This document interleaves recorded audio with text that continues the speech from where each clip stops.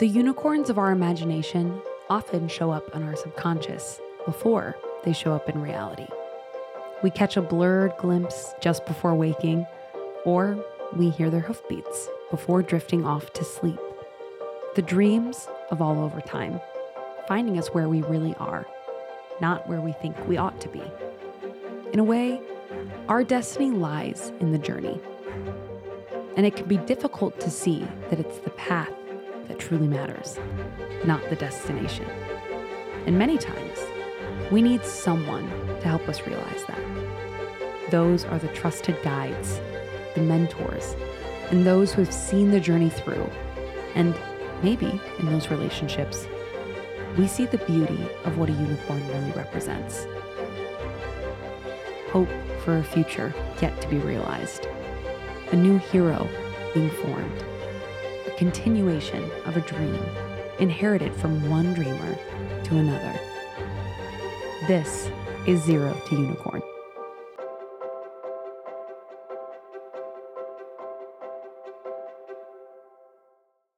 In our last episode, we heard from Mike's childhood friend Jordan, who got to see a first-hand glimpse of Mike's leadership while working on a mini storage project for Ed, Mike's father, during a summer home from college. We also learned how Mike met Alyssa, his wife and business partner.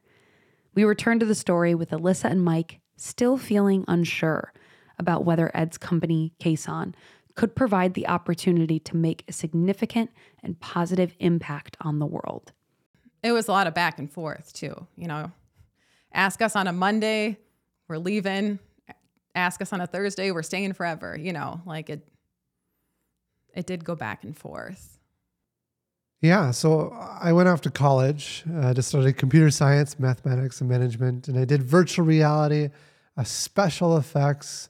We programmed video games, the effects and stuff for that. I worked for the Minnesota International Film Festival for a while.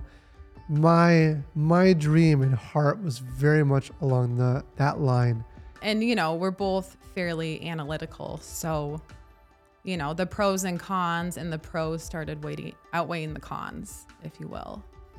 And, and as we got closer to wanting to start a family, we also, figured, well, it'd be nice to be right here by both sets of grandparents.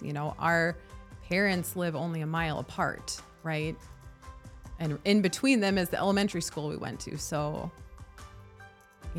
that made sense logistically as well. And I was an econ major in school, and I studied business and finance and that kind of stuff. So Mike and his dad approached me about working for them for a little bit. Helping get the project up and running, that kind of thing. So I thought, okay, well, this might be a good learning opportunity, a good filler job for a while. But then I stuck around for a long time, and there's a lot of history there. There was times where both Mike and I thought we should go do something else. And I honestly didn't want to really engage too much in the family business. And looking back, I think the deep reason why is that I don't want people to think it was given to me. I really wanted to make my own way in life. And what I realized is that really I wanted to make some kind of meaningful, positive impact in the world. And it took me some time to realize this, but we could take this small building and grow it into something much larger and to actually have that meaningful impact in the world. So eventually I got past my own ego to support that. As you grow up, you go through vulnerable times in your life as you're trying to figure out who you are. And there's always this narrative going on in the back of your head, or at least it was going on in the back of my head, of, am I good enough? And whenever we try something new, right, we fail.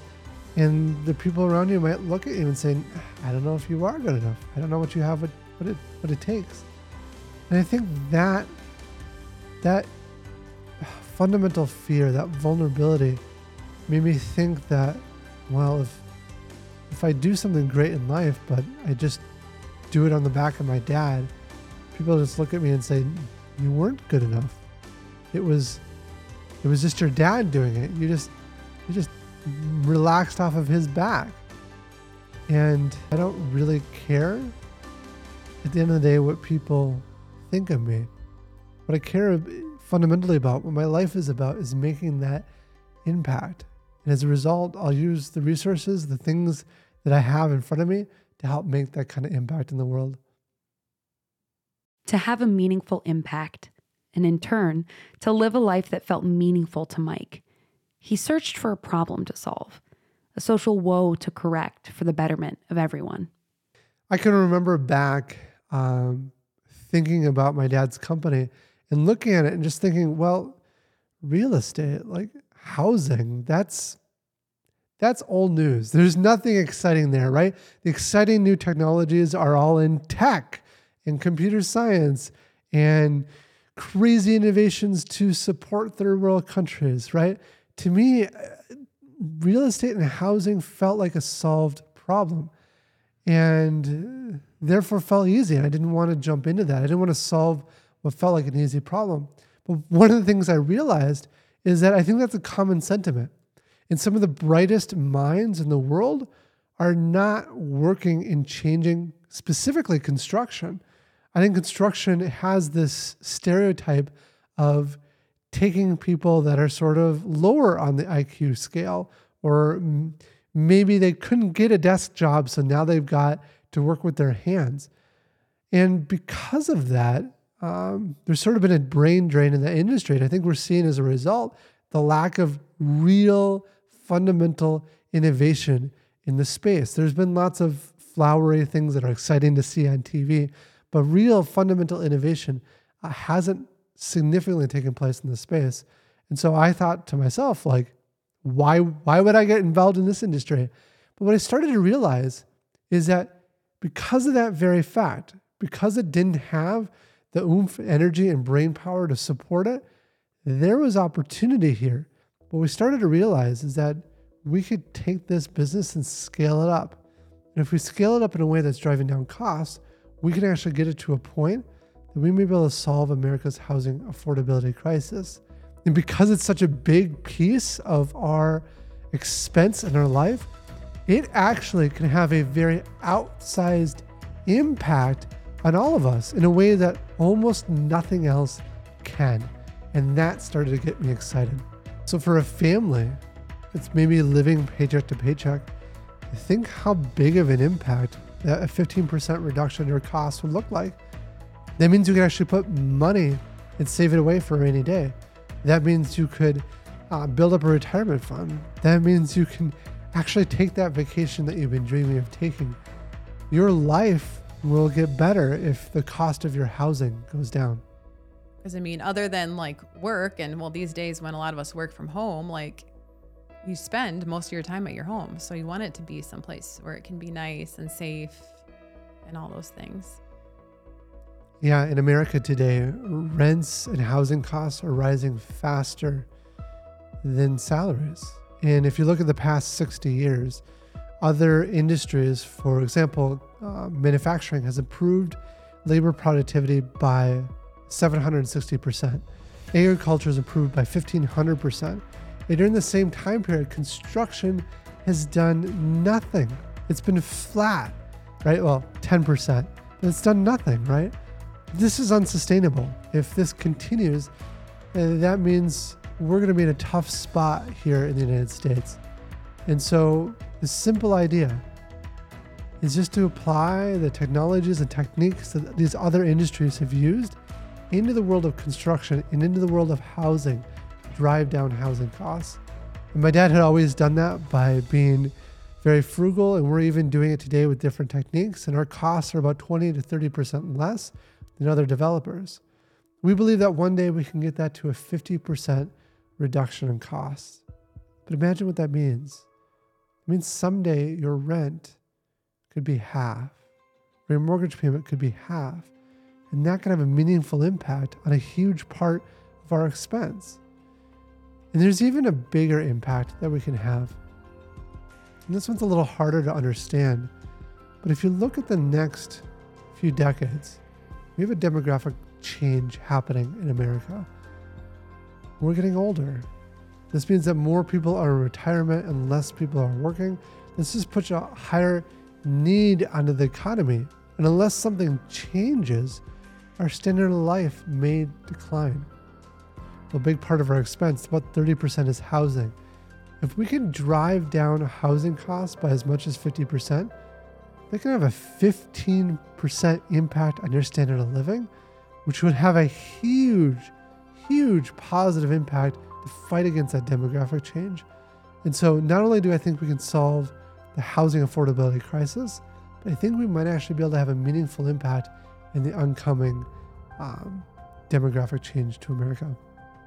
I think that's a crazy, awesome goal. And that's Mike's brother, Lucas. Big, hairy, audacious goal. I mean, it is not an easy task. I mean, think about all the work that has to go in to achieve this really high bar of achievement, right? And it's something you kind of set your sights to, right? It's something that you think about and you focus on that, and that's like the cool thing, and you want to make that happen. And it's because of that inspiration that all the 90% of perspiration is achieved, right? Everyone's kind of like thinking about the same vision and wanting to go towards the same goal. And when you get a lot of people that are surrounded, kind of focusing on the same goal like that, suddenly something that is big, hairy, audacious, as a unicorn, suddenly it becomes something you can actually do. And I think that's really amazing. I think it's cool that my brother is actually achieving this. It's weird that it's actually my brother. You know, you hear about stories like this, but it's somebody I'm related to, and I'm actually very proud of Mike for going after this, for actually trying to achieve this goal and to find the people that are crazy enough to join him and go along with the journey. It's really neat. You know, and I'm very proud of my brother. I say it every time that I meet with him. Like, he tells me some other crazy thing he's doing to achieve this goal, and I'm like, really? Wow, that's crazy. That's awesome. And you're doing great. Like, I can't believe I get to spend time with you, and then you know, I get the privilege of meeting up with you for a day or two here and there, or whenever we get to meet up. Yeah, I'm amazed at what he's doing, and I think this whole thing is really neat. When we come back, Ed and Mike tackle an uphill battle with City Council on a new construction project. Hey, it's Mike. Let's beat the banks at their own game. Traditional banks don't have great interest rates, but they charge businesses like Norhart higher rates, and they keep all the profits. Why don't we cut out the middleman and connect directly, thus leaving more for both of us? Invest with us and earn fantastic interest rates. To learn more, visit norhart.com. That's NORHART.com, and click on Invest. So if you're looking to grow your returns, then why not join Norhart Invest today and get more than you ever could at a bank? This is an offering by Norhart Invest. Investments can only be made through the Norhart Invest website. For more information, including the offering circular, please visit norhart.com/invest. Ed spent much of his time in these years passing down valuable lessons in leadership and industry dealings to Mike. One of those lessons was about balancing a top quality building with construction costs. And that lesson struck a chord with Mike. Both Ed and Brenda are from North Dakota, grew up on farms, you know, the classic hardworking farm life. His dad, when he started building apartments, especially once it came to like the Forest Lake area that we're in now, he really wanted to provide a nice place for people to live that they could afford. I remember him saying like he's building his units for the average blue collar worker, you know. They were simple units, you know, we've kind of had a little shift, and now our units are more, you know, you'd call them more of the luxury type, because they just have more amenities and whatnot. But Ed's they were simple, but they were clean, and they had a decent amount of space, and people could afford them. And so I think that helped impact Mike, obviously doing something similar, trying to give people a nice place to live that they could afford, you know.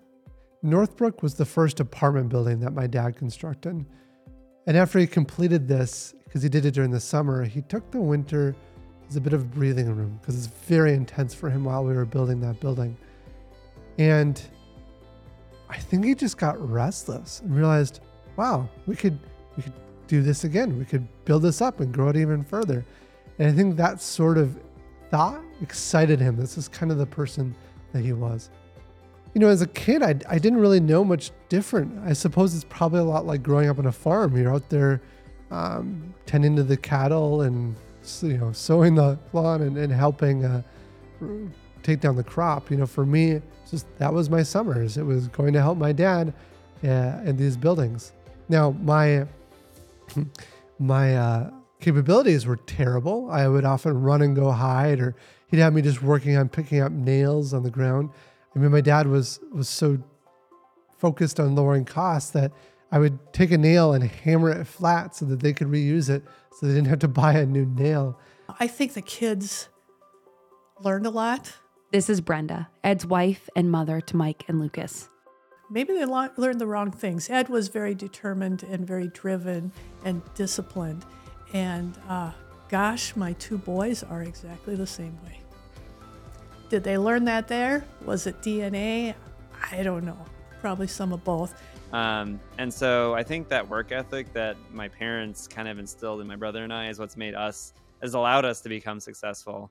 And yeah, they exemplified it day in, day out, year in, year out. And I think that's why we've been able to achieve what we're able to achieve. And that's why, you know, we're surrounded by the people we're surrounded with. And so his dad had started work on a new project, but kind of got stalled on it. So he wanted to do kind of like one bigger project before, not really retiring, but before like slowing down. But he was running into some issues, just getting it approved, getting the costs in line. You know, our company started off with building Northbrook, and that took a lot of tenacity and energy and strength to get there. And then we went and started building new buildings. Kind of year after year, my dad would get excited over the winter, and we'd start a new project in the summer. And then that eventually scaled up to the point where he had this dream of doing the largest building at the time in our city. It had an underground parking garage, which was a brand new concept, a community room that was just gorgeous at the time, and decided to piece that one together. So that was kind of a key milestone for us. That's the building that became Legacy Apartments. And then he went off to do one last smaller project after that. That Legacy Apartment project was right during a recession, and he eventually couldn't quite make it through all of that, and so eventually laid off that team. And then took a pause for a number of years. We worked on some mini storage, built some buildings over there, but my dad really knew he wanted to do a project with me, and that's where Mill Pond was born. And so we worked on, even when I was in college, we worked a little bit on getting through city council approval. As we're thinking about building a building, the first thing you need to do is get approval from a city council. And so the point of this body is to make sure that you're building a building that the citizens like, that the neighbors like. And so there's a few different stages to go through. The first is through a planning commission meeting where you have the neighbors all come together and give their feedback on the project that you're building. And very oftentimes it's negative. It's, we don't want you in our backyard. It's, people don't like change. They think it's going to bring more traffic and it's going to be unruly, that tall building next to my house. I don't like that idea. You're removing what felt like a park or a forest before, and now you're putting a building there. That sounds terrible, right? And so there's a lot of politics and emotion and passion that go into those meetings. But as you go past that, you eventually go to city council, who is the final decision, and they vote yay or nay on the project and the design of it. Once you get past all of that, then you have to get into the code, the technical parts. Is the building going to be safe? Is it not going to fall down? Does it meet ADA or safety or accessibility requirements? And so you go through the city, through a process of verifying that, reviewing the plans, studying all that, making sure that's good. And eventually you get a building permit. This is your first chance to actually break ground and open up the starting of the project. That whole initial design phase might take a year or two. In some cases, in some jurisdictions, it can take up to 8 years. But once you get through that, then you go through the building process. And then once you wrap up the building process, you can open it to the public. So toward the end of Mill Pond, we realized we needed a new project in order to keep our crew moving forward. And so started looking at different sites, looked at a lot of different options, found a piece of land that I had originally got an offer for $950,000, and I ended up buying it for $1.125 million. So it was a bit of a lesson in that. But once we found the land, we started laying out designs and getting into the layout of units and how the building was shaped and how it was going to sit on the lot. I remember one day my unit designs weren't that great, and my dad stepped in and said, "Dude, Mike, you need to improve this." But it was really a tough moment because I've been working so many hours late at night to try to get these plans approved through the city, and he stayed late one night with me to figure out those details. I remember like 2 or 3 days before the deadline I was up until 2 a.m, night after night, and I would listen to a song. It was Timber on repeat over and over again just to keep the energy up so I could keep moving forward. And then we went through the planning commission meeting, and I did that one on my own, but it didn't go super well because I'd pushed what I wanted and not what the city was in support of. And part of what I was thinking was like, well, I'm just a kid and I don't think people take me all that seriously. And so my dad and I then did a workshop meeting with the city council, kind of showing off more details of the project, and he really helped lead that one. I think he was pretty nervous as well going through that. I don't think he ever loved city council meetings. When we come back, we'll learn more about Ed and Mike's relationship and the things that Mike learned from Ed along the way. Hey, it's Mike. Passive income is one of this year's hottest buzzwords, but what is it? Well, passive income is when the elite make money and the rest of us sleep. Here at Norhart, we decided to open up this opportunity to everyone by giving you the chance to invest with us and earn fantastic interest rates without doing a thing. To learn more, visit norhart.com. That's NORHART.com and click on invest. So if you're looking to grow your returns, then why not join Norhart Invest today and see what you can build towards. This is an offering by Norhart Invest. Investments can only be made through the Norhart Invest website. For more information, including the offering circular, please visit norhart.com/invest. You know, my dad built up about 90 units. That's a good sized portfolio. It was a good retirement to live on. For himself, he was at a good spot in his life. But I think there was something in him that just innately wanted to pass things down, to support his son and to see his son grow up and succeed. And so for him, the excitement of working on a project together, just my dad and me, something he was really excited about. I think took great pride in seeing that fulfilled. And it's down to the little things. I think there's only so much sitting on a beach, drinking a pina colada and looking out to the sunset that you can do before you get bored. But I think it's the connection, the relationship that you build with your son in doing these.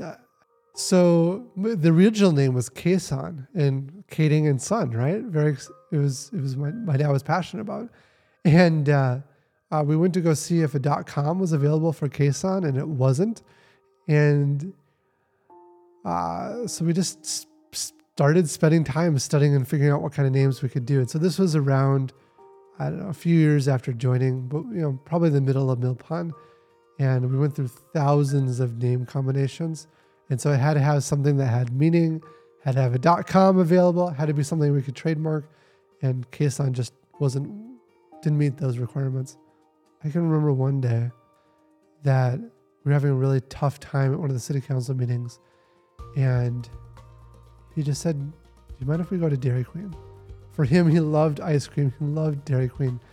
And we went to the local Dairy Queen and just sat there. And we didn't say much, but we didn't have to.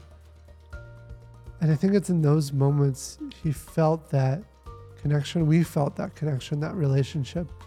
And I think deep down, that's the heart of why he wanted to do this with his son.